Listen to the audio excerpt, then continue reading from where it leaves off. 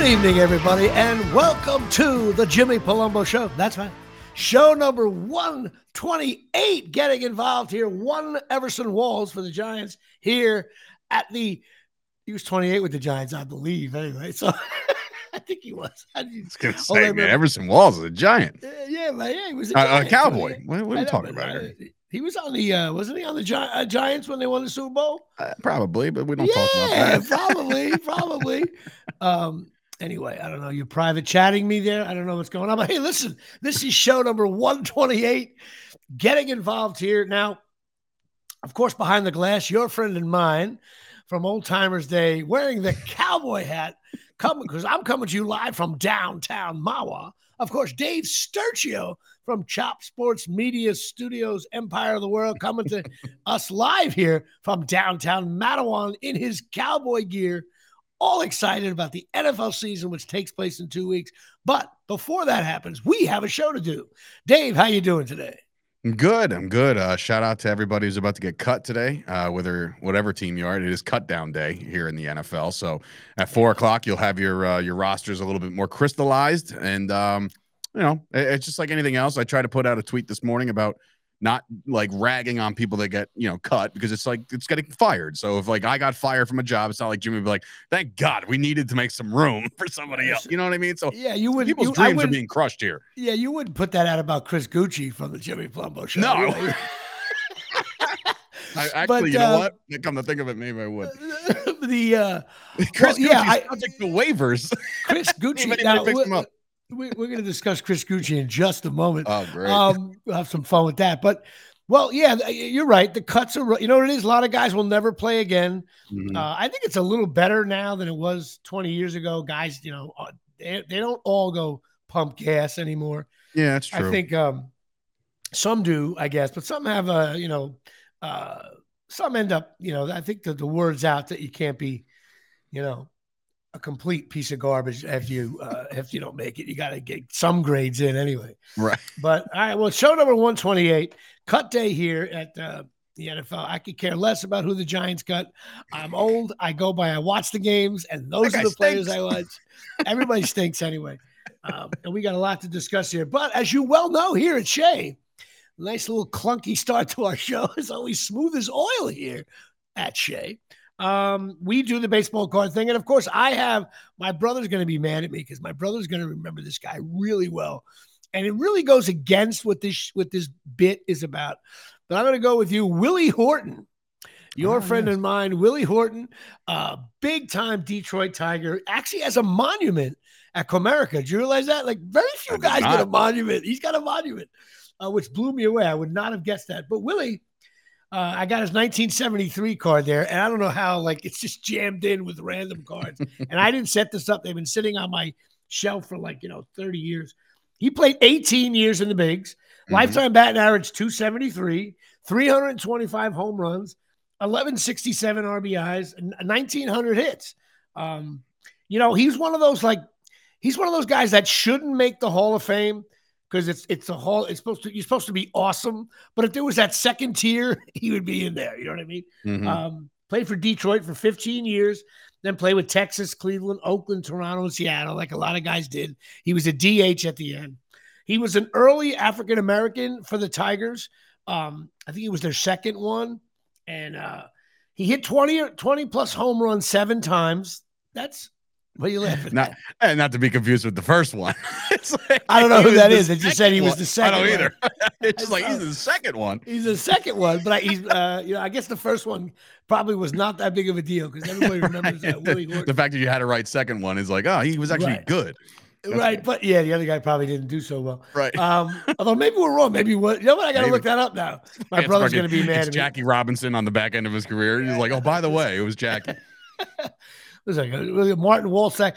I like my fans chiming in here on the chat board. My sister, Martin Walsack, Dying Breed Garage, Will Pena. Anyway, he hit 20 or more home runs 7 times. That's pretty good. Mm-hmm. He has a statue at the park. God bless America. Now, in 1967, during the riots in Detroit, he actually went out on top of cars with his uniform on, trying to keep everybody to calm down. And then Detroit burned for 5 days. So Willie Horton failed at that. But, okay. I laughed at this because he was like a very good player for a very long time. Considered like wasn't the best fielder, ended up DH at the end, had a little pop in him. So it sounds like he ended up coaching with them. He had an assistant GM position with the Tigers. One of those, like, for Tiger fans, Willie Horton's like all world. You know what I mean? He's no Ricky Hill, but he's there. He's no Ricky Hill for sure from last week. But he also saved Al Kaline's life. Al Kaline's a Hall of Famer. There was a collision, and in the outfield, and supposedly Al Kaline got like hit in the throat, and he started turning blue. And like Willie Horton like grabbed his neck and like, he didn't give mouth to mouth, but he got put him in the Hall of Fame. Put him in the Hall of Fame. I mean, 273 hitter and saving lives. So, but he also won. Hey, look, the guy also won a World Series in '67. So God bless Willie Horton. This guy, I remember him as a kid. He was a good wiffle ball player for me.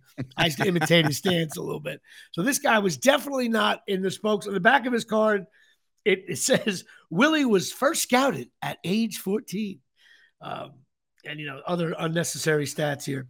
But that's it. Willie Horton. Now, as you well know, Dave's been researching shitty tight ends for the Cowboys. And we do this for no reason, because I still think every time the Giants play the Cowboys, there's always a tight end open. But Dave says get that's ready. Not We got true. 3 of them this year, boy, or maybe even 4 of them. So you better be ready for that. You never.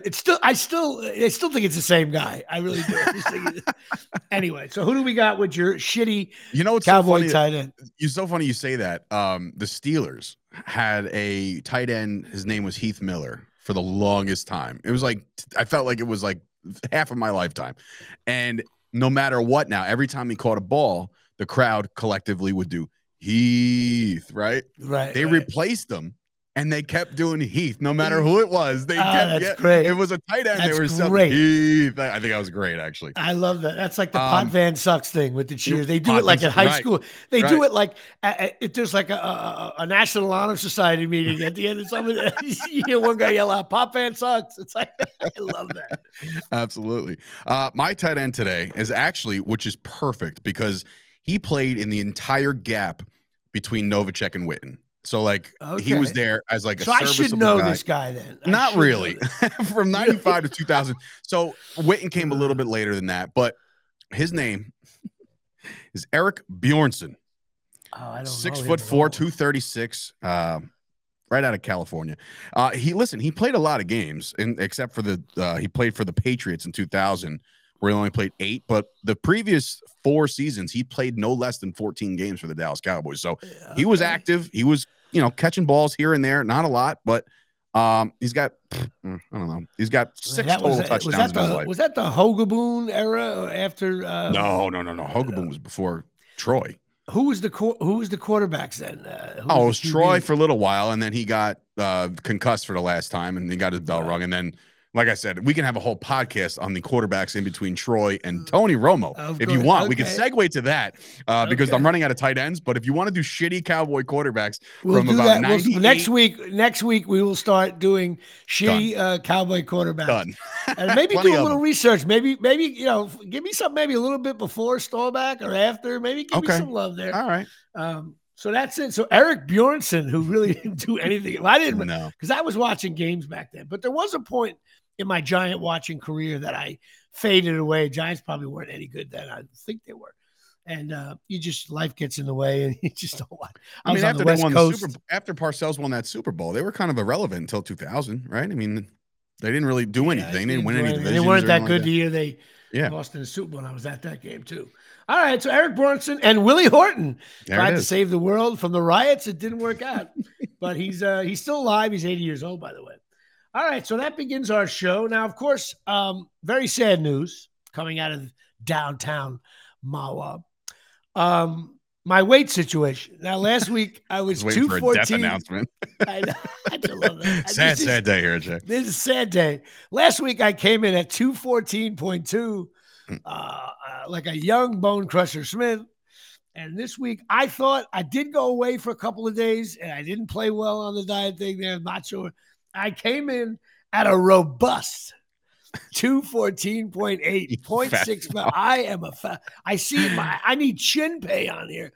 You know what? I get why do you notes think I grow that the say beard? It's to hide all that stuff, Jimmy. You just gotta grow the beard, man. I got to do the beard thing. And I'm wondering, have you ever? I mean, I've seen a million of your headshots. Have you ever actually tried to grow a beard or no? a little goatee once around here, a big like country western star Okay, goatee around. just curious. But then it gets itchy. I can't stand it. And you got to get past that stage. And once you get past that, it's smooth sailing after that. But I have to pull back the curtain a little bit for all the Jimmy Palumbo fans and supporters out there. This weight was taken literally 4 seconds before we went live, and Jimmy had his ear pods in the entire time. So could be. I had my Apple Watch. I was giving him live commentary. You know what? I'm wearing very heavy underwear. So there's some controversy at the weigh-in here at the Mirage that we're not so sure. He may not be. He's gonna the next way in. I'm gonna be the one holding up the towel, like nobody can see it. That's it. I'm gonna come in. I look like Butterbean. My sister's gonna be pissed. She's been saying I'm a fat bastard for a while now. Yeah. Which brings us to your friend and mine, our Patreon. And sadly, we are mired. We are like the New York Yankees of mired in slumps. We're stuck at 35, no 36, no Mark Haynes, and Coney. I can't believe there's not a David Cone fan out there. We should have told Ricky Hill to join the Patreon, but we didn't. Yeah, he should have given me his $3. He did such a great job. We missed out on that. Yeah, welcome Stephen Bash to the show here, coming on the chat board, and Martin Walsack and my sister, and of course, Dying Breed Garage. But Patreon, I got to give a big shout out to my boy Mike Shecky Lawler, big Dolphin fan. He's painting. He's doing a job. He's painting somewhere, so he's got the audio on, and he is listening to my show. And he sent me something very funny. I didn't get it back to him right away. He sent me. I don't know if you've ever seen this. I'm sure you have. Some of those old Tommy Lasorda YouTube clips of him on the mound. They are just. And the one audio when he curses, I spent like 20 minutes. I wish they had all. They probably threw them out because back in the day, I'm sure like Billy Martin and Earl Weaver and Lasorda. Have you ever heard the Terry Collins one from a couple years back from the Mets? It's one of. You gotta give us a shot. You gotta. Oh my God, I'm gonna send it to you as soon as the show's over today. It is so good. I think I saw that. I think I want to see that. And as his way out, he's on his way out. He's at the very top of the dugout. He's finally done it. And like the last thing, he's like, "You little cocksucker." Dude, Terry Collins, the man. That's great. Great. But I promised Shecky, Mike Lawler, who's good friends with Artie back in the day, I'd give him a shout out for sending me that stuff. And he listens to the show and critiques when I say something stupid. He's like, him and Mike Lawler and my brother Frank are the only two critiques, the Siskel and Ebert of my show. Like, I'm doing a live show, and God forbid I say 1977 instead of 1979. Like, it was 79. Like, all right, calm down. No credibility whatsoever. But yeah, so we're mired in a slump here at Patreon, but that's okay. Whoa, Stephen Bash over here with the assault. Get rid of the cowgirl hat. Oof. All right, listen. Get rid of your speakers. Stop listening. Stephen Bash, I don't know if you're new to the show, but if you are, Dave Sergio is that's not new news that he's a Cowboy fan. I'll tell you that. No, not at all. You know what? It's not even a point where I mock him out for it anymore. I mean, he was only 10 when the Cowboys won it last. I was. That was and since then, every year, every Monday going into school as high school was not a good time for Dave. But now I knew Darryl Clark was going to kick in. He's my asshole buddy from Louisiana down there. That's because it's college football week. And I've decided to, in honor of Bear Bryant, wear my Bear Bryant hat that I got for $3 at a garage sale. I thought it was cool. So I'm doing the Bear Bryant. And we're going to get more about, we're doing my college football preview, really a Rutgers preview. I got a couple of things I will tell people about. They're all over you right now in the comments, man. Troy with a good one. Did you get the free bowl of soup with the hat? Holy shit. That's very good. Yes. I know Stephen Bash, me and you do go way back. Colonia people. And Martin Walsack getting involved with quick 3 tying the score. And inning one with it. I like the hat. No, because I got the beads in and the AirPods in here. And I can wear the cool hats. And I got a hat collection. So every week I'm going to wear a hat that I used to like to wear back in the day. This is so silly. My dad works for the last 40 years of his life. He works for a hat distributing company. I should just get you a bunch of fedoras. I know he's got them. So I'll have to gift you some. Yeah, but my dad I listens to the show now, by the way. So. All right, so he's listening right now. But I like to see what he has because I have a gray one, a brown one. I got this one. I gotta fill in the collection to get it color right. But I used to love wearing these hats. I'm gonna start wearing them again because I'm bald now. I'm bald and fat. And if I owned a hat company, I'd be like, come on in. If you're bald and fat, we got the hat for you. Jimmy Palumbo's beautiful line of hat wear here at Shea. I gotta start getting in shape though. I'll make it happen. I promise you, because I am gonna run that 5K and shock the world. That boy Troy, Tom Landry hat. Yep, that's exactly what it is. Which brings us to Absolute Eyewear, America's favorite sponsor here from the Omni, 42 Main Street in Woodbridge, New Jersey, down by the train station, 732-326. Eyes. Dave Sturcho with a delayed three, almost blocked us. LeBron came swatting by, but he got it off for a quick three. 326-3937. Craig and Johnine, go in there. They're opticians. They love us. We love them. You go in there. They got everything in there. They take care of you. When you leave there, you don't feel like a jerk off. They size you up. It's well worth it. They'll give you a good price. They'll give you a deal, $100 off a pair of glasses. They love the show. They're always listening. Johnine listens like a day later. I think she. I always get a text. I always get a text or something a day later. Yeah, she always laughs at least a few lines that we say. So go down there. They've been in the business for 18, 19 years, something like that. Open 5 days a week. They're closed Wednesday. Why? To play softball. And they're closed Sundays. Why? To watch those scrub Giants get beat by the Cowboys. Right.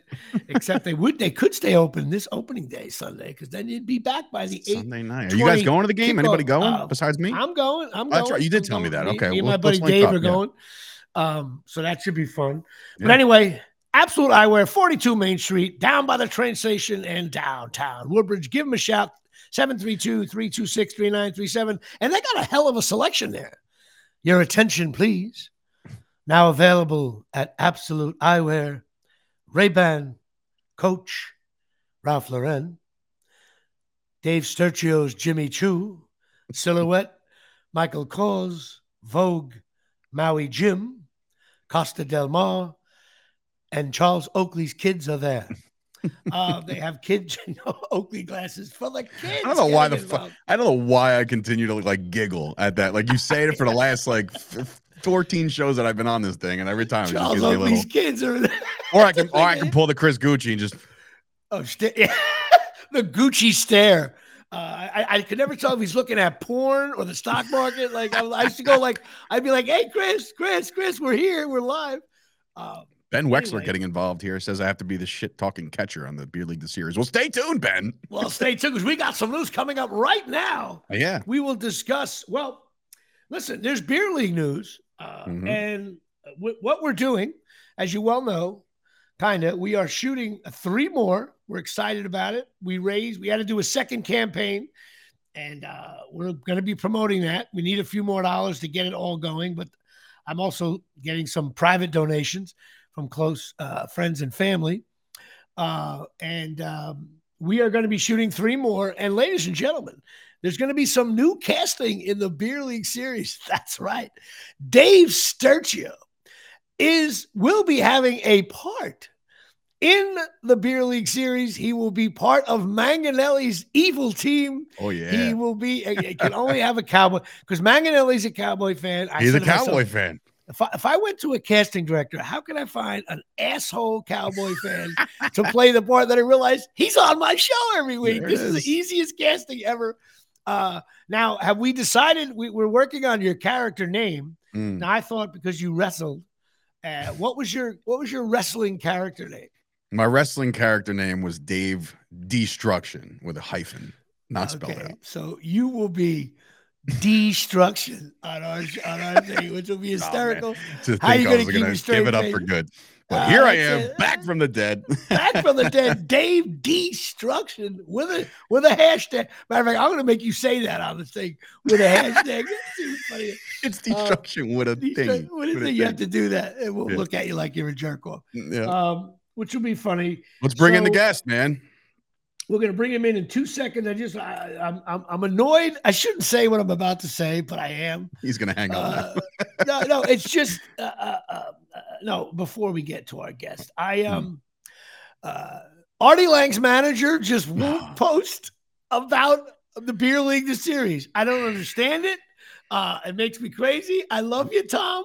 Tom, not Tom Baldinger. Now who's a guy coming on, but the other Tom, Artie's manager. I don't understand. Just put it on this social media. You want me to take care of this? No, you can't. There's nothing you can do. I'll find him. Otherwise, I'm going to have Dave Destruction Sturcio take care of this. I haven't talked to Artie in a little bit. I know he's sober, and I just don't understand this. Put it out there. Artie, what's in beer league? We're doing some beer league thing. What does it hurt? Anyway, I probably shouldn't have said that, but I was like, you know what? That's like, I'm 58 years old. There's like I'm 8 seconds in to go. His chair backstage right now. He's just like, oh, what are you doing, Jimmy? What are you doing? My career, we're out of timeouts here. You know what I mean? It's like a minute and a half to go. We're down by 8. Use our last 30-second on the last one. I need to score and get the 2-point conversion. I mean, the fans are dwindling out. I'm backed up on my own 8 after a great punt. God. You know what I mean? I'm sure the first pass I throw will be a 25-yard strike over the middle, though. Eric Bjornsson. Here we go to Eric Bjornsson getting involved. And here comes Willie Horton. The callbacks are here. It's shame. Anyway, well, we have a special guest I have to bring on. And there's really no reason to have this guy on other than I love him and I'm going to bust his balls. But he's a very important part of Beer League. And I'm going to see if I can click him on right now. He's a very important part of Beer League. He's one of the producers, and he directed Beer League, the series. Ladies and gentlemen, your friend and mine, welcome here, director-producer Tom Baldinger to the Jimmy Palumbo Show. What's going on, gentlemen? What's going on? The only thing that's got me a little nervous is, Dave, you said, you want me to go take care of him. Jimmy Palumbo, Dave Sturcio, Maganelli. I know a couple guys. And you got an Irish guy directing it. So I don't know. There's something wrong here. I don't think we're going to send down Baldinger to go take care of the business over there. Yeah, Baldinger's just tug on his shirt. Excuse me, sir. You sound like an offensive lineman, a 5th-year senior out of Iowa. I asked him if he was related to Brian, but he said no. Brian Baldinger. No, I wish I was. So funny. Same. But yeah, so Tom, welcome to the show. Now, obviously, first of all, how you doing? What's going on, man? Good. I'm good. Yeah, it's getting ready, man. I'm excited, Jimmy. We're excited to bring Dave into the mix of the Beer League, the series. Looking forward to deconstruction. We're gonna have to have him, like, when he says that every time, he's got to put up a little symbol that shows the dash. We're gonna have construction. Maybe we'll put a little dash on it. Is he calling it deconstruction? Is that what's happening here? Destruction, not deconstruction. What is it? No, that's what I say. Deconstruction. I don't know. We're never gonna get his name right. Maybe that'll be part of it. We'll just never get his name right. Oh, dude, I've been called it all dysfunction. Listen, it's been out as there. Long as the joke is the little dash in between, because that's critical marketing. I mean, if we're gonna put the Beer League on the internet, we got to have Dave Destruction with the hashtag. Otherwise, it doesn't work. But all right. So, Tom, you've been in the business a while. So tell me a little. I know a little bit about your earlier career, but not as much as I should. We met, first of all, I'll tell you how we met on a shitty little short. And I say that with a smile. He was casting something, and next thing you know, I don't know, I got submitted on it, or he knew a friend of a friend. Next thing you know, I'm on the set. It was a cool little thing. And we started talking, and I was getting ready to launch this Beer League thing. And you were like, you stopped me dead in my tracks. And you're like, whoa, who's directing? What are you doing? Yeah. And I'm like, I met some guy. I'm going to use him. And Tom Baldinger was like, no. Did you sign a contract? I'm doing this. I'm your guy. So I said, all right. I didn't really know the other guy that well, and I only had one conversation with him. He didn't call me back the second time. So, Tom, we met that way.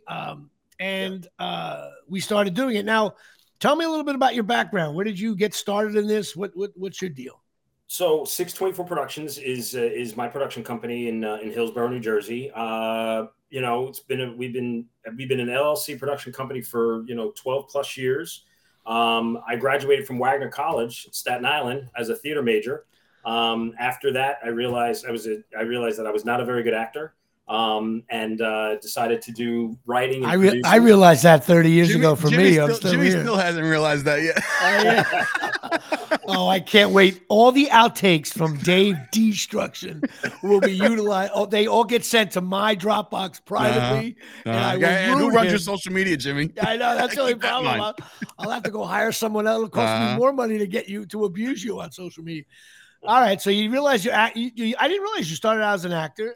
I did. I did the whole musical theater thing. You know, so I was the lead in Damn Yankees my senior year in college. Did Jesus Christ Superstar, singing, dancing, and all that kind of stuff. I did not know that. The guy, my God, the guy who. And I'll tell you this too. I went to Mike Nichols Acting School for my master's in acting.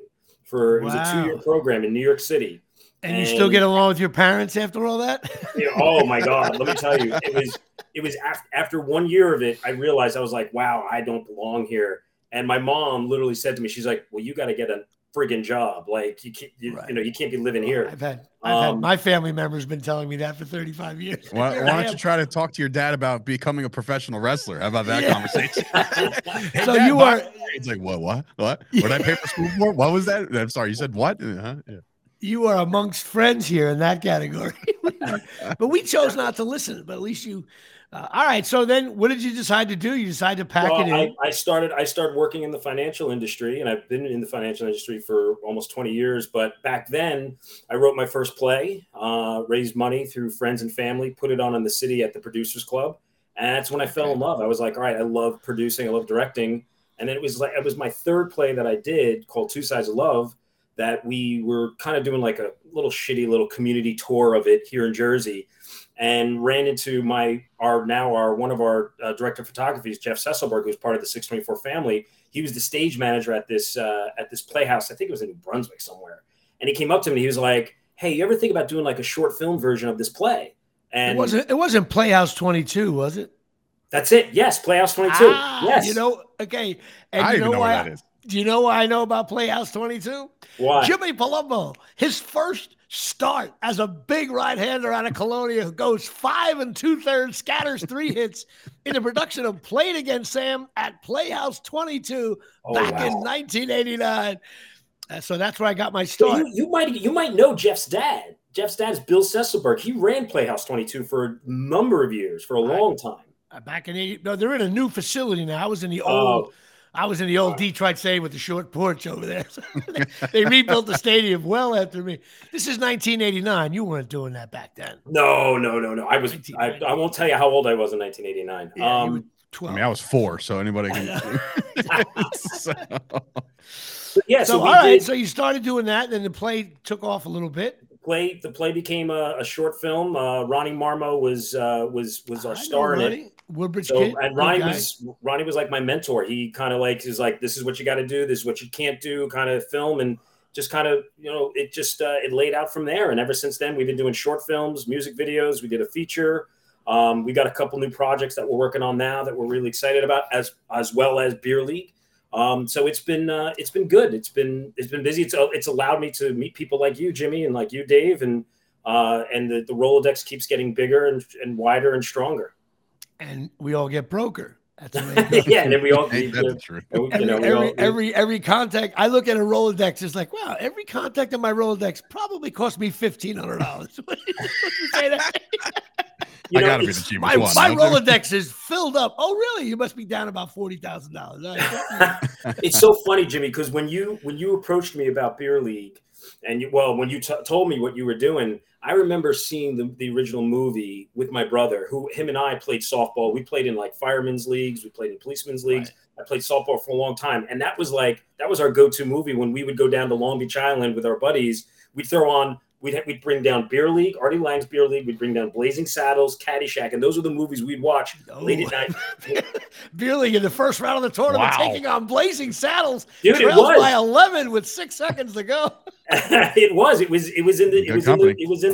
in the realm of films that we would watch. And it was. It is a cult classic for Jersey people. Tom, can I ask you if you had the same reaction that I did, being that I was a Beer League extraordinaire and just one of the major fans of the show. When I first interacted with Jimmy was talking about on Facebook. I was friends with him on Facebook. First of all, that day where it said Jimmy, Palumbo accepted your friend request, I was like, oh my God, it's Jimmy Palumbo. And then all of a sudden, he's like, I got to do a podcast. I was like, well, what the hell? I got a studio. Did you have the same reaction as I did? Like when you met Jimmy, did you like, oh, what a fucking jerk off this guy is? Man, don't meet your heroes, bro. Don't meet your heroes. Don't meet your heroes. Okay, no, wait a minute. Hang on a second, though, Tom. I got to before you answer that. I got a rebuttal. Then I do my first podcast with Didn't even know who I was. Dave Destruction Sturcio. Call me Chris, first of all. I'm calling him Chris. Okay, he was like petrified of me. He didn't say a word to me the whole time. I'm in this small studio before they expanded. It's like the size of a closet. I'm in there, and Dave's like, "Are you set? Okay." I turn the mic on. I'm talking. No help from him whatsoever. I think I even have to call Chris on a troubleshooting project on the second episode. Problem with the cables. I'm like, what is this? You know what I mean? Jimmy Palumbo enters Chop Sports Media. I look back. I feel like I'm in those old black and white videos, like early Ty Cobb throwing the ball around in the Anyway, so when you first met me, you were directing me though, Tom. So I was directing you in a web series that we shot called Checked Out. Yeah, and it was. Yeah, I was, to be honest, Dave, I was a little starstruck. I was like, dude, this is cool. Like Jimmy's like, this is a guy I watched on, Beer League, and I respect this guy. And I'm the only, he's the reason why, and people are like, are you really keeping a batting average in softball? I'm like, listen, I'm trying to get to a certain number here. All right. And if I can't get there, I stink. So that's what it was all about. Yeah, no, for sure. No, I would definitely, and I would quote Jimmy from Beer League all the time. Obviously, prior to meeting him, and now I don't quote him at all. You ran out of quotes, Tom. Of course. Whenever people do meet me and they're fans of Beer League, the second line is always, "Do you talk to Artie? Do you talk to Artie?" I go from I'm like the opening day pitcher that wins a game. That I don't play another game after that. Yeah, how's Artie doing? Right? It's always how's Artie doing? Oh, dude, that was great. Hey, how's Artie doing? Artie's doing okay, but he's not return. Artie, if you're listening, use your phone, dial the number, or text me. I'm still here. Gotta give a shout out to Ben Wexler, who just donated to the Beer League movie. Good luck. There you go, Ben. So thank you. Right there you go. I wish you. I can't. I promise you, I won't tell anybody how much it is. He did. He did say above. I'm going to pay to play as an extra. So I don't know what that costs, but I don't know either. I think Benny Boy wants in this thing. Maybe he'll be next to you at the gym. He'll be next to D-Structure. Maybe we'll give him a name like Ben's about this tall. So maybe he'll be like I love Ben. Maybe he'll be like Ben, the Destruction and the Ben little the Bruiser. Guy. Yeah, well, maybe we'll call him like Destruction and Robin, like Batman and Robin. I'm gonna go to Indiegogo, and he's gonna withdraw his money from. It actually says it was donated and then not donated. So yeah. I don't know what happened. Ben, we appreciate it. We really do. Yes, sir. And 100%. Hopefully, we'll raise some more money. So anyway, so now you start. So now, how'd you work this whole life? You have a regular job. You got a wife. You got kids. I mean, Dave's married with a couple of kids. I have a daughter. How did you? Life gets in the way. And we. Jokingly, me and Dave have been writing another script, which we're really happy about, and we will be announcing it soon. But life gets in the way, man, and it's hard. What's your balance between getting stuff done in showbiz and the thing that pays the bills? Yeah, you know what? We've got a great team. 624 Productions has got a great team of people that work on it, so it's not just me. My wife is a huge supporter of what I do, so she's behind everything I do. Huge supporter. She's like 38 points a game, 12 rebounds, 14 assists. That's like saying, Wilt was good. She owns half the company. Like when we launched it, it's half of it's hers, half it's my name, and So I'm 2 months away from only dealing with your wife. Is that what you're pretty much saying? Very close. The power struggle. No, you have to. Your wife has to be in on the joke. That's great. Definitely. And it's a good team. I mean, when we come to work on a project, it's everybody kind of rolls their sleeves up and does the job, and everybody's in on it. With that's part of 624 has been with me since the beginning. Since 2000, when we started 2012, I mean, we got, Jeff, Brad, Jill, Megan McGee joined us, about 4 years ago on Unsuited. I mean, it's a great, you got a nice group. That's one of the things that when people said, when I got there and I saw the crew, I said, well, they got some nice equipment. They got some nice people. They were hardworking. There was no bullshit. You were in control. I look for stuff like that. When you do these bullshit, I'm not saying your project was smaller budget bullshit. When you do these smaller budget things, I use the word bullshit, but I don't mean to insult. And all of a sudden I've done them where there's you're waiting around for hours. The guy's mother drove away with the camera. I mean, I've been on those, and Tom, if you're ever looking for some extra help and extra hand chops, sports media will be gladly. Well, I've been saying there's elaborate a little bit, man. I think there's something there for sure. Yeah. Everything happens for a reason, man. That's why we're here. So this is great. For sure. Because if you're gonna be broke, you be broke together. That's the only way to share the misery. Misery loves company, right? Yeah, absolutely. But you know what I want to talk about, and this, and I felt. Listen, I wanted to talk about Beer League Series because Tom and I have had some heart-to-hearts about it. Now, definitely. I love the way it turned out. I do. But, after we watched it and we looked at it a bunch of times, we waited about a month. Me and Tom talked, and I want to get his thoughts on it as well. We were like, the main reason why we're doing 3 more is that we were stuck in the bar. Yep. And I want to tell people, because people always ask me, like, why are we at the bar? It was a budget thing. When you shoot multiple locations, that extends you have to go another day. So when you look at the spreadsheet of a budget for a film and you go another day, that's like adding a whole nother row of, well, the guy's getting paid $500 a day to do the audio. Well, he gets, now it's $1,000 for the gig because it's 2 days. And we were rushed on it. I wanted to get moving on it as fast as we can. So I made some mistakes as a producer. Tom, we were supposed to shoot it the week, like around Christmas. Right. And Tom was like, guys, I'm not ready. This is wrong. Give me 2 or 3 more weeks. So I think we shot it January 15th or something like that. And that turned out to be a very good decision. But looking back, I think we should have even waited maybe another month and really got our ducks in a row. So I want to hear some of your thoughts on all of that, because I think it's important that the people find out, what was going on in our heads and stuff. It's tough making a project, right? And quite frankly, Jimmy, even with the budget, the limited budget that we had, there are a lot of people in this industry. There's a lot of people in the independent world that just write a script, or like you said, they might have a camera and they put it in and it looks awful. I mean, you could take what we did, and again, I'm not patting ourselves on the back here, but even with our limited budget, you could take what we did and you could put it up against some really, tier 2, even some tier 1 independent films and independent episodics. We did a really nice job with the limited budget that we had, with the limited time that we had. And that's the purpose of, I think, what we talked about is why we want to do 3 more, because we've got more budget. We want to take it outside the bar. We want to do more production, right? We want to put Jimmy in his house. We want to put the guys maybe on the ball field. We want to see Jimmy and Maganelli and Alphonse working out in the gym. But there's a lot of pieces to it, and producing is not easy. In fact, the easiest part of the job is when you get to set, in my opinion. The easiest part of the job is when you get to set and you call to action. All of that pre-production work, that's the most work. And even, in fact, I was just talking to my son about it. Hey, Tom, just be careful. Your camera's moving a little bit. Sorry, so I apologize. I was very energetic, very passionate. Let him go with his hands. All right. I was talking, my son was on set with us, and he said to me the other day, he's like, Dad, he goes, when are you guys going back into production with Beer League, or with what's going on? And I said, pretty soon. And he goes, man, we're not going to see you for 3 weeks when that starts. Because he knows the amount of work in pre-production. No, it's a lot. Is so much. And you carry the burden on that for sure. No. This is not me like, oh, look what I can. No. It's just somebody. There's always on these independent things.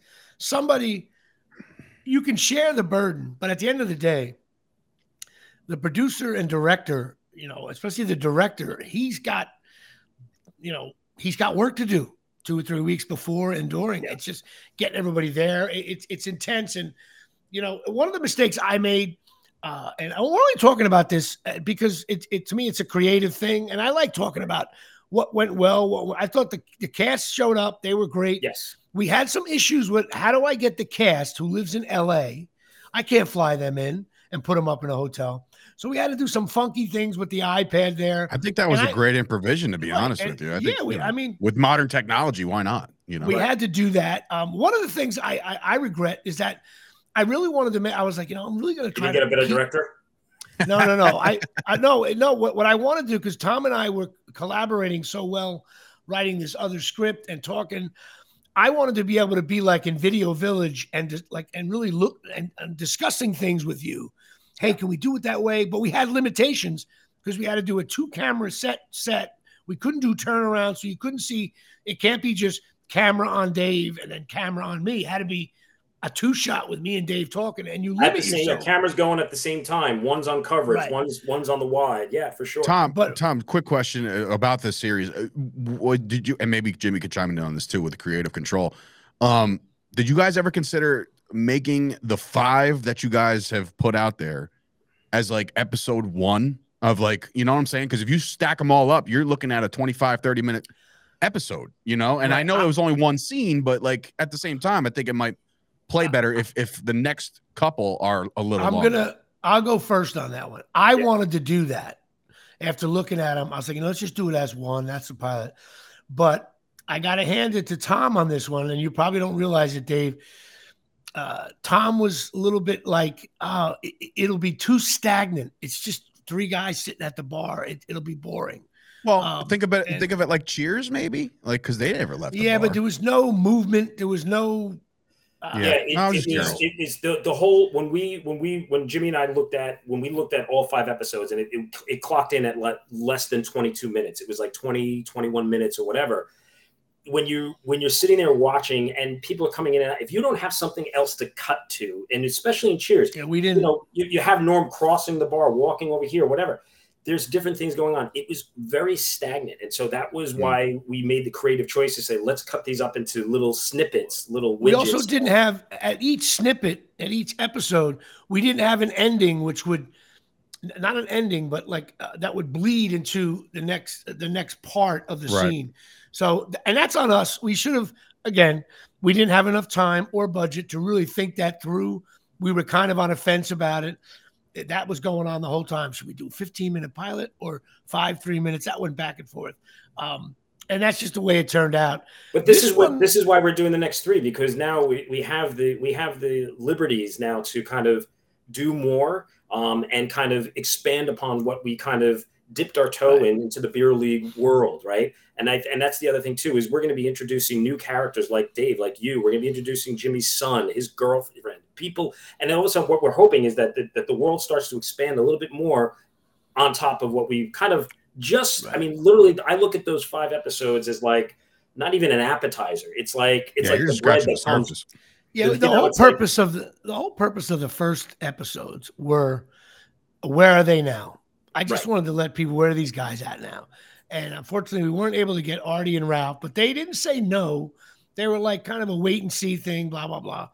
But in a perfect world, what I would love to have done, and I'm still working on it, it may happen, is to get a little bit of a financier or someone, a little bit of a big donor. Yeah. And then we can shoot, 20 of them and in a month.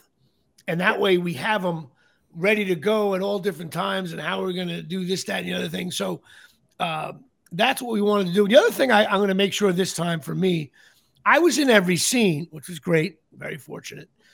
But I couldn't go back to Video Village and look at any of the takes. Now, I even told Tom in the new one, we're going to stop for a minute. We're going to go back, rewind. And not that I'm not trusting Tom. It's not what it is at all. But I think I could add something. I've been doing this a while now. Wait, Jimmy, you didn't watch anything back? You just kind of left it in the hands of Tom? Dave, we shot 17 pages in 8 hours. No, but to me, that's incredible because, I mean, like, just based off of what it really turned out to be and what it looked like, I thought I had to trust Tom. And when that's great. I don't have a style of acting, but a lot of actors are well aware where the camera is.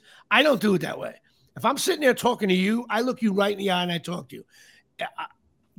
Every actor's going to hate me for this, but it's not my job to get the camera right. My job is to do the scene with Dave or Manny. Exactly. That's absolutely. You get the now. If you come over to me and say, Jimmy, look a little bit to the left, or instead of looking at Dave in the eye, can you look like a foot over?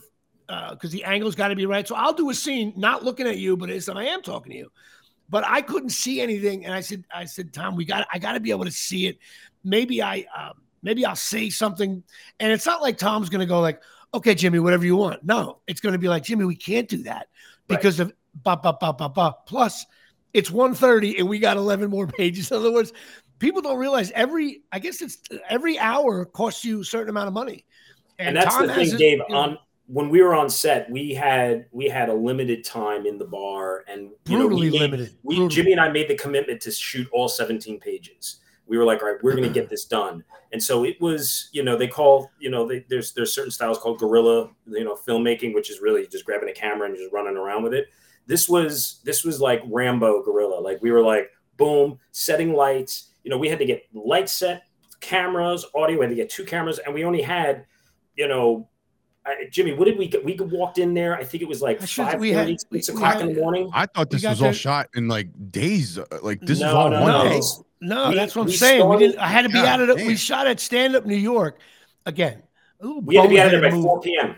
Yeah, wow. and we were pushing it to like 4:15. But the waitresses were coming in. They had some kind of.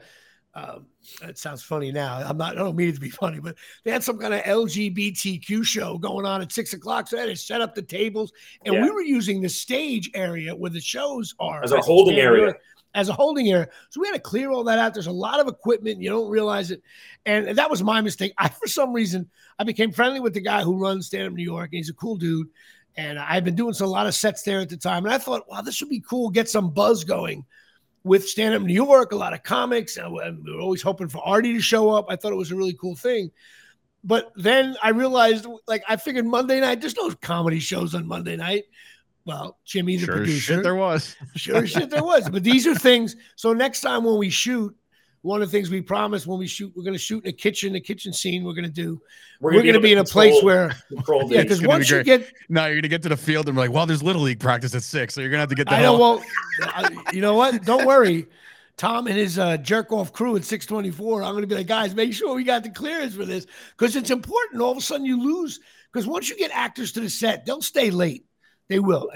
They want to be home on time, of course, but they know. Plus, they get overtime, and so but as long as the environment is comfortable for them, they feel like they're creative. They're able to do things, and it's not a hostile environment. People aren't screaming and yelling.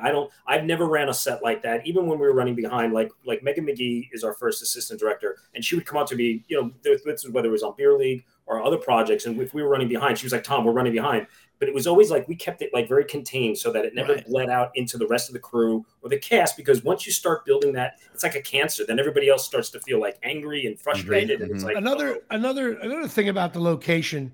And I'm not bashing Stand Up New York. It's a really great comedy club. The front door, the front door had to be blocked off. Okay. Yes.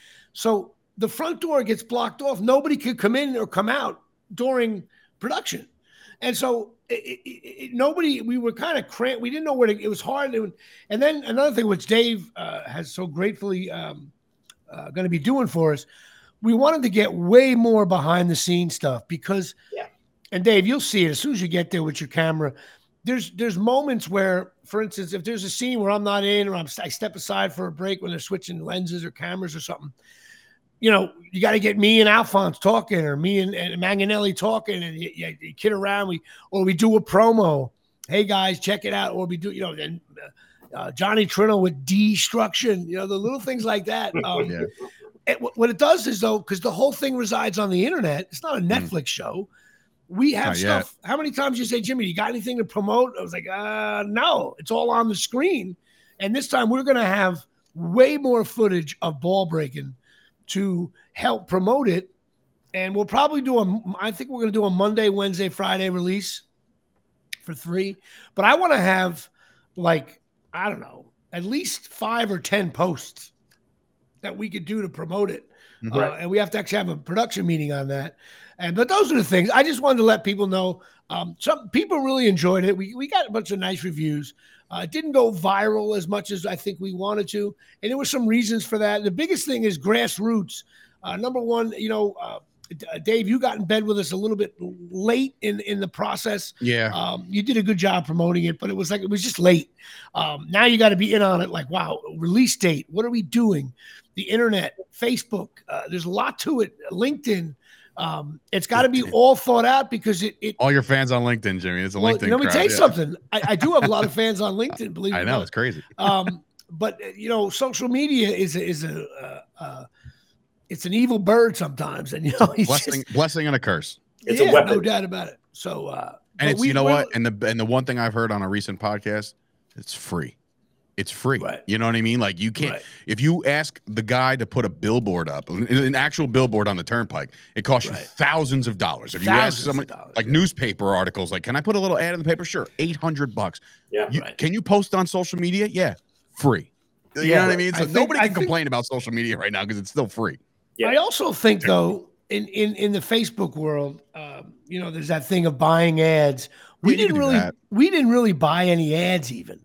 No, because there's a way to do that. Like you're gonna have to make almost like a you would have to share the trailer almost. Like there's one thing you would have to kind of dial back and push, and that's specifically designed for Facebook to kind of hit more people. So there's multiple ways to do it, and I think me being in the I think now we'll be a little bit more conscientious of what we need to do and what needs to be shot. Some of your LinkedIn people coming in now. There's at least two of us here a week. Oh, for sure. That's great. But so anyway, I wanted to have Tom on, and because he does a great job, and I can't wait to really discuss this other project that we're working on. Yeah. Which we promised each other we wouldn't let life get in the way as much. And we're going to be working on that hopefully this week. Yes, but thank you very little. Yes. I want to shout out that I did get to screen Unsuited, which I think is awesome. Oh, I thought that was very, very well done. It's a very, very cool story.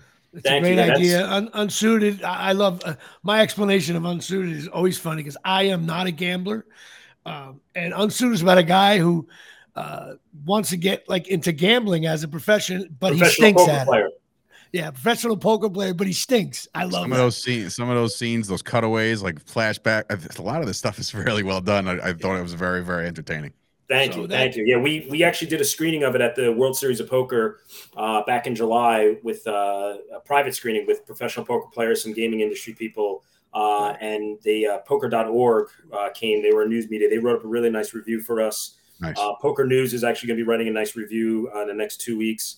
And then we're actually going to be do another private screening down in Florida at the end of November with another main event in the poker world, the World Poker Tour, the WPT. So we're getting some really good gaming industry folks, getting in behind the show as well. So one thing we're definitely going to do with Beer League, and we didn't do it last time, and I guess it was my call, so maybe I blew this one, but we are going to have a screening at a movie theater. Yes. Of Beer League. Okay. Yes. So you see Beer League first, then you see the first 5 episodes, and then you see the new 3. Yeah. We'll do that live in a theater. And Dave, it's just to get a buzz. We're close Red to signing. Carpet event. Sign me up. Let's go. It was we're close to signing with a streaming app. With it right now. Also, I had to talk to Dave about something with Premiere. Where these things can maybe reside, but listen, all these streaming apps doesn't mean money rolls in. That's not how it works. Everybody knows that. It just gives more places and more people to watch it that maybe wouldn't have known about it, don't know anything about it. So exactly. And the big thing is we got to grow it beyond the original characters. That's why we're introducing my son. And we got a very funny punchline about my son's name in the thing, which I will not reveal now. And should be a writer. And well, listen, on the set, we don't always stick to the script. So, especially with you with destruction, that's just I'm gonna be abusing you, and that's so funny to me. So anyway, well, that's it. Hey, Tom, thanks for coming on. Anything else? Thanks for having me, guys. Make sure you tell your wife. She's now co-executive producer now, so tell your wife I said hello. And I appreciate you coming on and telling our little Beer League the series story here at Shea. And also, hey, we got to give a shout out to Greg, our other partner, Greg Alprin, who was key in helping us out with a lot of different things, some lawyer stuff he had to help us out with and try to get these contracts right. And we're still struggling with a couple of contracts. So a big shout out to Greg Alprin, who produces comedy shows and is one of the producers and partners in crime. Yeah. And you know what, Jimmy, I just want one of the comments here I saw that I don't know who Robbie Bryan is, said 17 pages in 8 hours. My God, holy crap, blah, blah, blah, Yeah, blah. he's a director. And an I just want to actor. say, and I want to say probably Robbie, the only reason we did that is because our cast was frigging awesome and like came prepared and worked. And that's what it really, that's what really matters. If having people like Jimmy, having people like, Matty Corman and everybody just come prepared. That's what made it really easy. I only had trouble. I ran into a rocky 5th inning, and Dave, you can appreciate this. There was this one stretch of script that was easy. Yeah. And you know what? I don't know what happened. I couldn't. We were doing another take, and at one point, Deej, my boy playing Alphonse, like, Jimmy, what are you doing? Like, I'm like, Deej, if the manager comes out, I left hook stunned me. I don't know what to do. I'm all over the place. Immediately go to the left-hander. I was like, I felt like a boxing match where I was trying to tell my corner man, I'm not hurt, but he is reeling. I couldn't. Don't you throw in that towel? Don't you? Oh my God, it was like that. I couldn't. I forget to say. I had to look back on. I couldn't get the words. The words were getting stuck in my mouth. I don't know why. It was between you, Maddie, and Deej. It was episode. It was, and we didn't shoot in order. We kind of shot in order, then we jumped around. But it was one of the scenes during episode 2 is between you, Deej, and Maddie, and you guys. It was a phone call, and yeah, I remember it. You guys were. I couldn't get. I was rolling along 4 innings, 1 hit, and all of a sudden a walk, an error, a double down the line. I think you know what it was. I think it was when we went back, right? Because I think we went chronological order, and then we went back and did some coverage stuff, and then I found some spots. I was like, can we go back to that? And I remember you going like, holy shit, I don't even remember what we did back then. That was like, it was a scene already. I was horrible. But of course, working with my boy Deej is always fun. Me and him just have a good rapport. But all right, listen. Thanks, I love guys. you, man. Thanks for coming on. I appreciate it. We got to get to the rest of the show here. We're turning looking this forward, into. Looking forward to working with you, Tom. Yeah, looking forward to working with you too, Dave. Yeah, right. I'll talk to you later on, my man. Peace, guys. See you. Take care. All right. That's it. Tom Baldinger getting involved, which brings us to cornholeLevel.com. That's right. Your friend and mine. Now, look at this thing right here. Look at this, okay, with the Rutgers thing, which is coming up in a second. I'll discuss. This thing is the greatest thing ever. Cornholelevel.com. They're $19.95, 20% off an order if you type in the JP Show. Now, keep in mind here, Shay, these things, listen, Dave, I know you like your cornhole. I know you do. But sometimes your cornhole is just uneven here, and you just put this little thing right in there, and all of a sudden, like a young Ben Gay. It's funny because sometimes I'm wondering, I'm like, why can't I sit straight? Oh, fuck. I got the cornhole level. You got a cornhole level. And you're the kind of guy that shows up at a barbecue, and if you see your neighbor is struggling with a shitty cornhole board, all awkward, not at the right level, either too steep or too flat, you got to say, let me go to my car. I got something for your cornhole. Now, if he follows you to the car, you say, no, I mean the actual game cornhole. And cornholelevel.com. These things are awesome. They're going to be doing all kinds of college stuff with it. The Rutgers one just got signed. And so go to cornholelevel.com, 20% off. If you say JP Show, my second baseman, Mike Caprio, does a great job with that. All right. Well, I know we're going long here, but I have to do this. We're going to do a little college preview. Really a Rutgers preview, to be honest with you. I am wearing the Bear Bryant hat in honor. My brother's going to hate me for that. I'm gonna make some predictions on the Scarlet McKnights. And I'm hard on Rutgers because you know why? This is my 40th year of watching Rutgers football. Good 1983 Lord. To 2023, man. And I have just watched a lot of shitty football, man. I mean, bad games. Bad old stadiums, Big Ten blowouts, 88-0, 35-0, 48-0, shutouts galore here at the stadium. And after a while, I was like, I'm tired. But I look at the schedule. Now I go to this thing called, Dave, you should know about this site. It's called MasseyRatings.com. They do a cumulative ranking where there's about 30 semi-popular college football polls. Of which there's the big five, AP and the UP, all that stuff.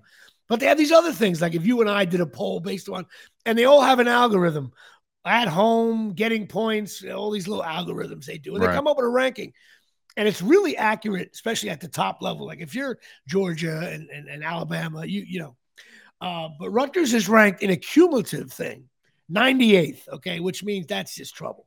But we have a strength of schedule in the top 30. So that is a recipe. I mean, you're in the Big Ten now, man. You know what I mean? Right. Like, but we know what though? Like Penn State strength of schedule 66. So they're going to go run through their shit. But now I'm going to get to Penn State in a second. So I'm going to go through our schedule. I am making a prediction, a bold prediction. Maybe it's because it's the end of the summer here at Shea. And I'm going to say the Scarlet McKnights are going to go 6-6, which is radical for me. But I'm going to explain why. Our first game this Sunday, noon, Northwestern. Now, Northwestern's ranked 102nd. They stink. Even though everyone's better than us, but they stink. I think we're going to win that game. Then we go on to Temple at home, and Temple stinks. Okay. There you go. I'm going to have them beat Temple. We beat them last year. I think we're more improved. Then the third game of the season, key game in Rutgers bowl hopes. Okay. Virginia Tech. Now, Virginia Tech is a storied program, way better than us, but they stink now. They're ranked like 88th. At home, I think that's what I call a swing game for Rutgers.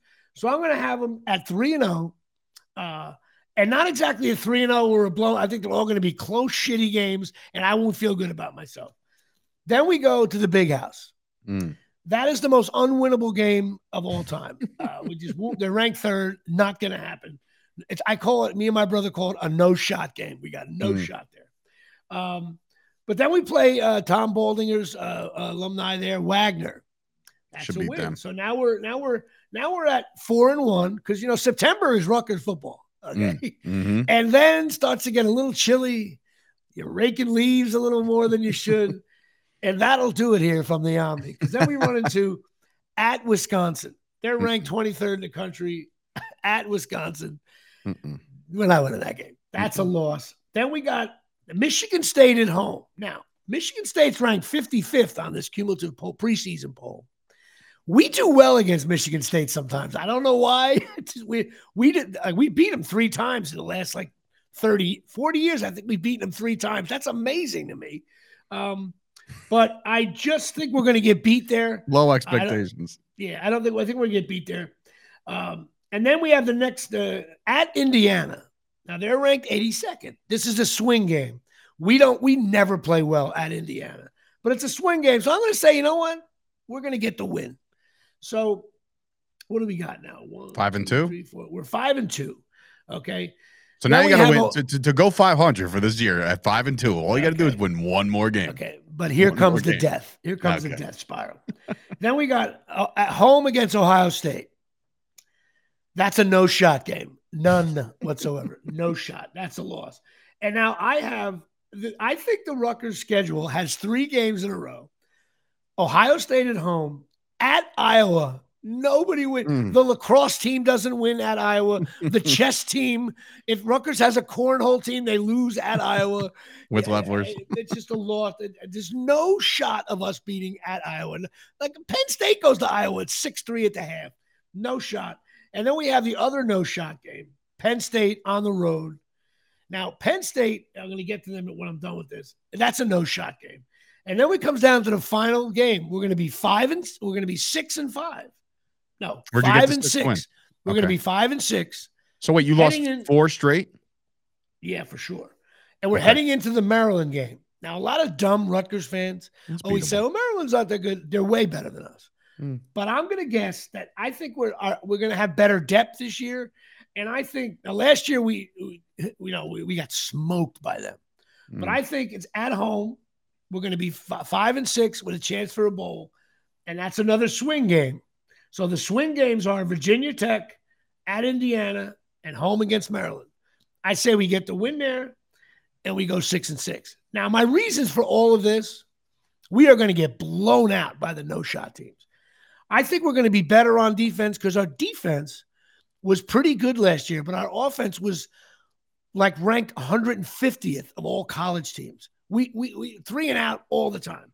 I don't think they had an actual solve at the quarterback position last year either. There was a lot of interchangeable parts. The quarterback got hurt in preseason. that would have started, not Wimsatt, the other guy. I know. And our O-line will be better. We brought in some transfers. I think our O-line will be better, not at the Big Ten level, though, but enough to handle the Northwesterns, Temple, and Virginia Tech. I also think our running game, we got this kid Brown coming back, had a weird injury. He was starting to get the ball rolling pretty well last year. He got hurt. But again, it's the quarterback. Gavin Wimsatt, everybody thinks he's the second coming. I've seen nothing from this kid. He looks the part. He's got the dreadlocks hanging out. He just looks like he's like, oh my God, I've arrived. And then it's 3 and out. This kid, he's done nothing. He's got the size, the tools, they say. I just don't know. It's really all on him. If we get good quarterback play, we can go 6-6. If we don't, we'll go, I believe we can go 3-9 really easy. Oof. Like easy go 3-9. So that's it. I got him at 6-6. Those swing games are definitely winnable. So it's not like it's definitely winnable. Definitely winnable. That's why I looked at the rankings. In other words, like even Michigan State, they're ranked 55th. So that tells you that they're not. When is the home closer against Maryland? What's the date? It's late. Like the week might even be the week of Thanksgiving. Okay. I was going to say a little colder. I mean, a little weather game, Maryland, a little snowage maybe. Maryland's got some receivers, and Maryland's tough. Yeah, no, they do. Again, it's not Ohio State. You know what I mean? No, not at all. And I think there's a lot of pressure on Schiano. I mean, this is his 4th year. It's like, okay, we're waiting. And all I'm looking for is for quality play. So that's it. Also, I have a prediction. I'm only going to predict 2 of the top 4 teams, and they're radical. I believe Notre Dame will easily be in the top 4. They got that quarterback from Wake Forest. He's got the beard. He's like 45 years old now. He's been playing for 20 years. I don't know if anybody watched the Navy game. You're gonna play him in the movie? Oh, yeah, I'm gonna play his role. The kid from Wake Forest who's on Notre Dame. He's Wake Forest, they're not Notre Dame. Notre Dame has talent. They got a quarterback now who's been quarterbacking for 6 years. He's very relaxed back there. I'm telling you right now, Notre Dame, I think they will run the table and they will be in the top 4. Run the table? I also think, yes, I do. I think Notre Dame's going to be awesome. That's my prediction. Hey, it's just a little. They will be in the top 4. I also think Penn State will be in the top 4. They're going to knock Michigan or Ohio State off.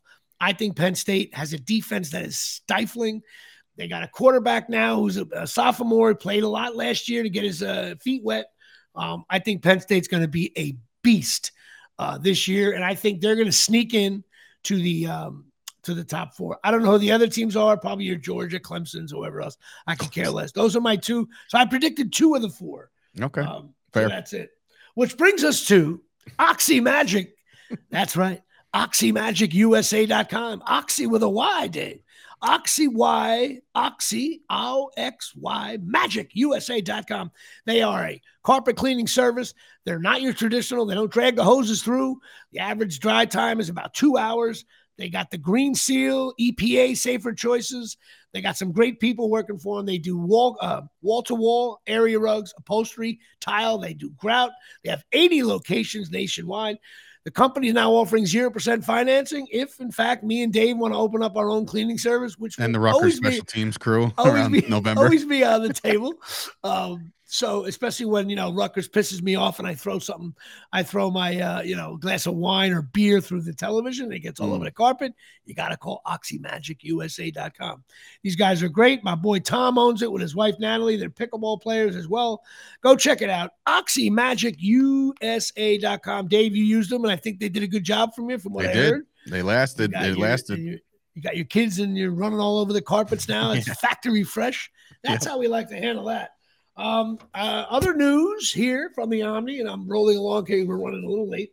I'm in a pickleball league right now, an official league. Okay. And everybody's being so creepy. They're like, Jim, we're trying to look at matchups. I'm like, guys, softball league. You show up on Wednesday, right? You smack them, you throw the ball around a little bit, you go have a beer and you go home. That's what a league is. They're talking about taking us to the States and going. I'm like, guys, what are you talking about? Meanwhile, I don't think anybody on the team is better than me except maybe one guy. I'm either even or I'm, a little bit less than the other guy, but I'll get in his head and I'll smoke him too. Swing game. Yeah, swing game over here, Shay. Other big news, and I don't know if she's still here. Natalie, you still here? Nat? She would just leave? Like Natalie? Nat? Yep, this is what's happening on a live show, ladies and gentlemen. A live show. Dad's calling daughter. I thought she was right there. My daughter, Natalie, has a big week next week. She is starting high school. Oh my! I can't believe, and I gotta go to Keith Jack, Bear Bryant. Best thing about a freshman, they become sophomores. Nat, you there? Nat, this is great podcast. Hey Nat, what am I, a mirage? Hey Nat, come here. I hear her. She's out there. She's like, Dad, I don't want to be on your stupid show. Hurry up. You're going to be on. The show's almost over. She starts high school next week. She's a little nervous about it. Come on in. Hop in.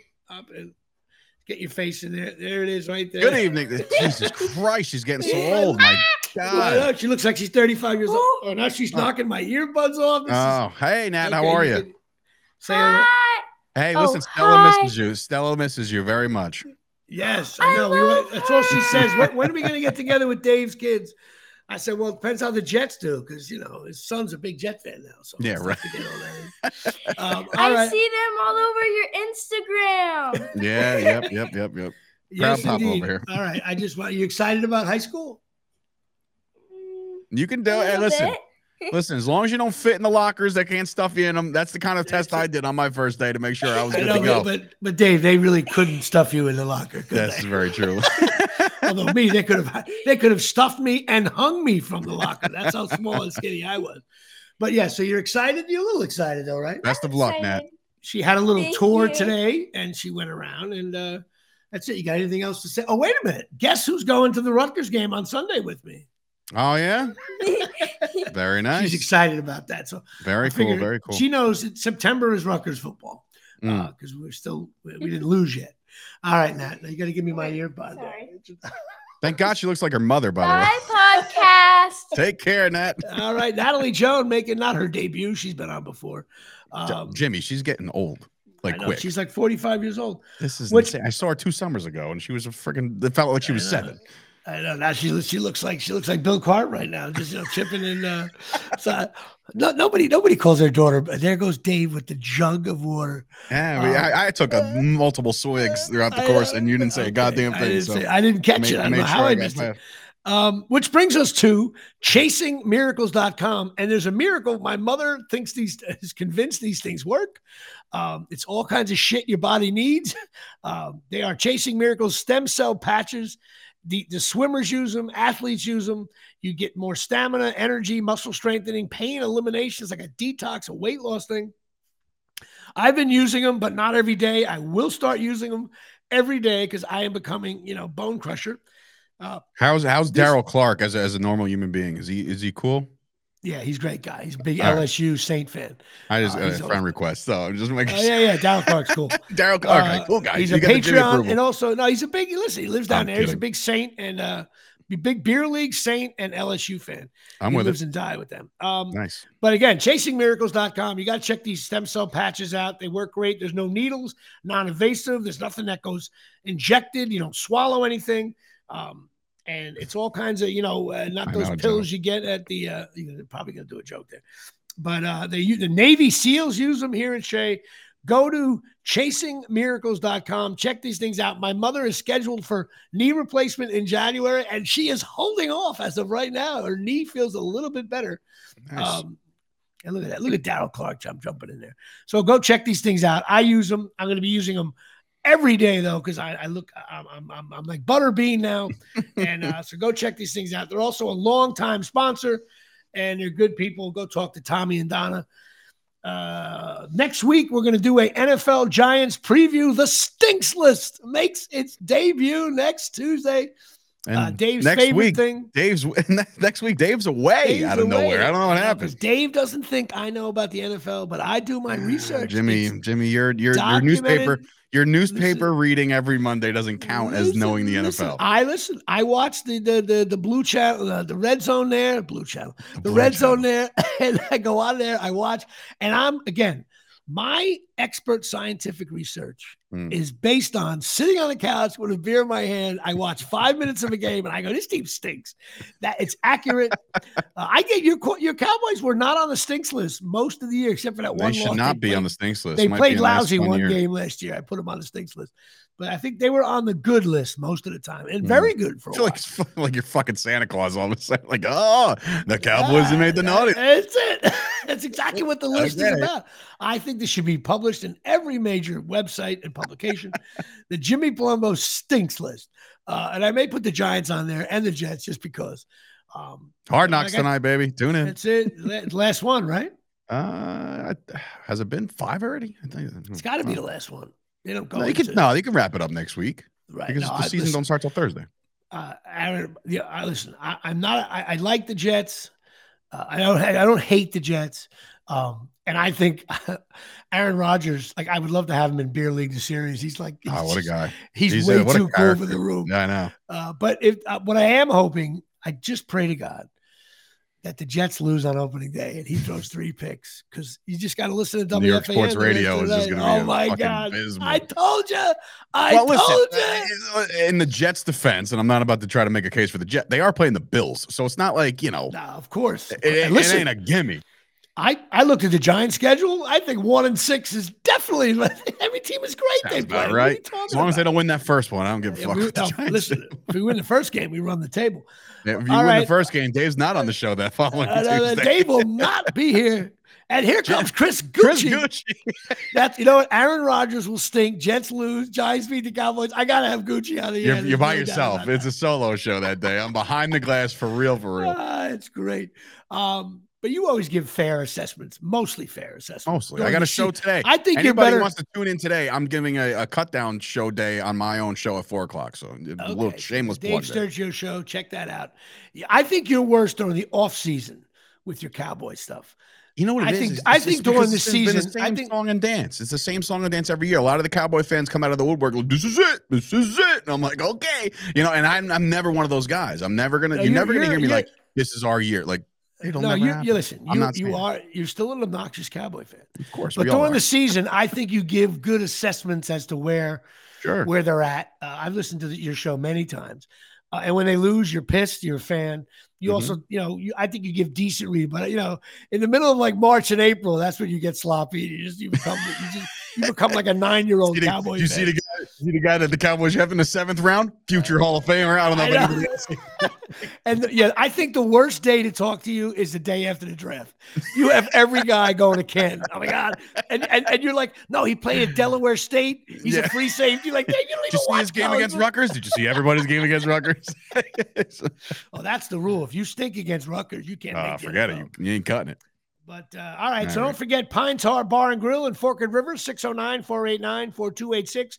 Go down and check my boy Tommy out, best sports bar in New Jersey.